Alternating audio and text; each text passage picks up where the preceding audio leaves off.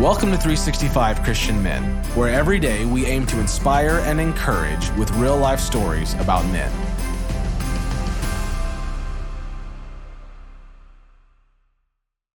December 22nd, Hugh, McKail. When Hugh was 20 years old, he was ordained a pastor. When he was 21, the government ousted him from his church and called his preaching illegal. When he was 26, on this date in 1666, Hugh was executed because he refused to name the King of England as the head of the Christian church.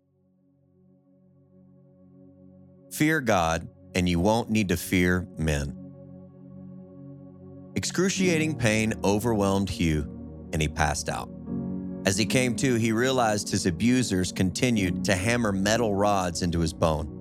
His leg had been encased in the vice commonly known as the boot and was crushed between heavy slabs of wood.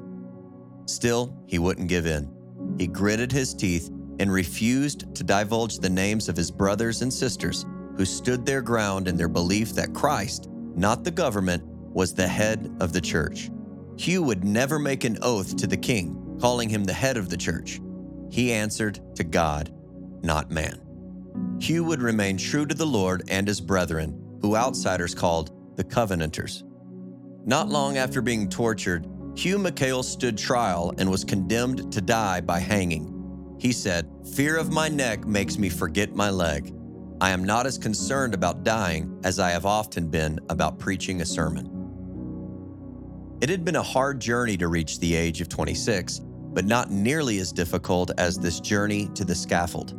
He crawled up the stairs, dragging his crushed leg, agony ripping through him.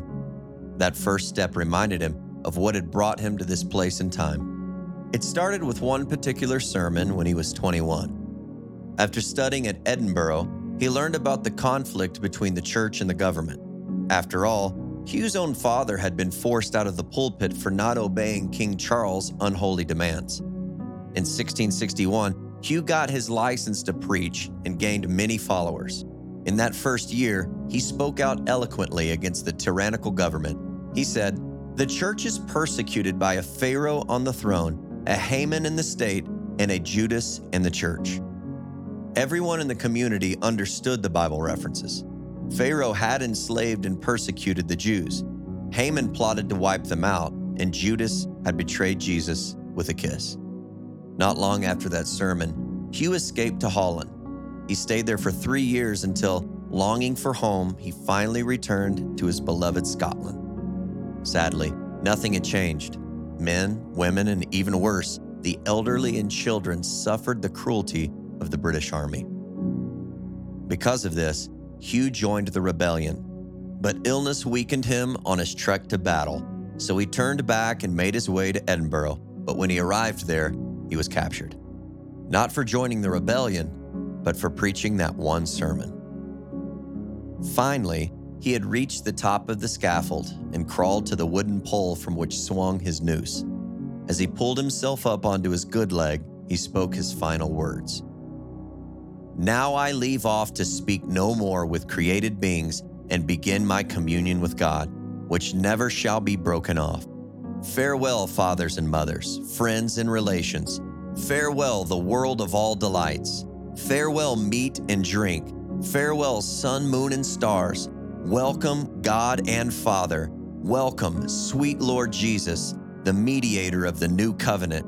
Welcome, blessed Spirit of grace, God of all consolation. Welcome, glory. Welcome, eternal life. Welcome, death." Matthew 10:28 says, "Do not fear those who kill the body but are unable to kill the soul, but rather fear him who is able to destroy both soul and body in hell." Has fear ever kept you from speaking truth? What step can you take this week to prepare for such a moment? Fear God, and you won't need to fear men.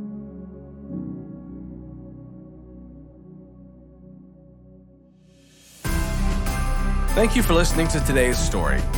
Every day of the year, our hope is to inspire you with real-life stories of faithful men who have gone before us.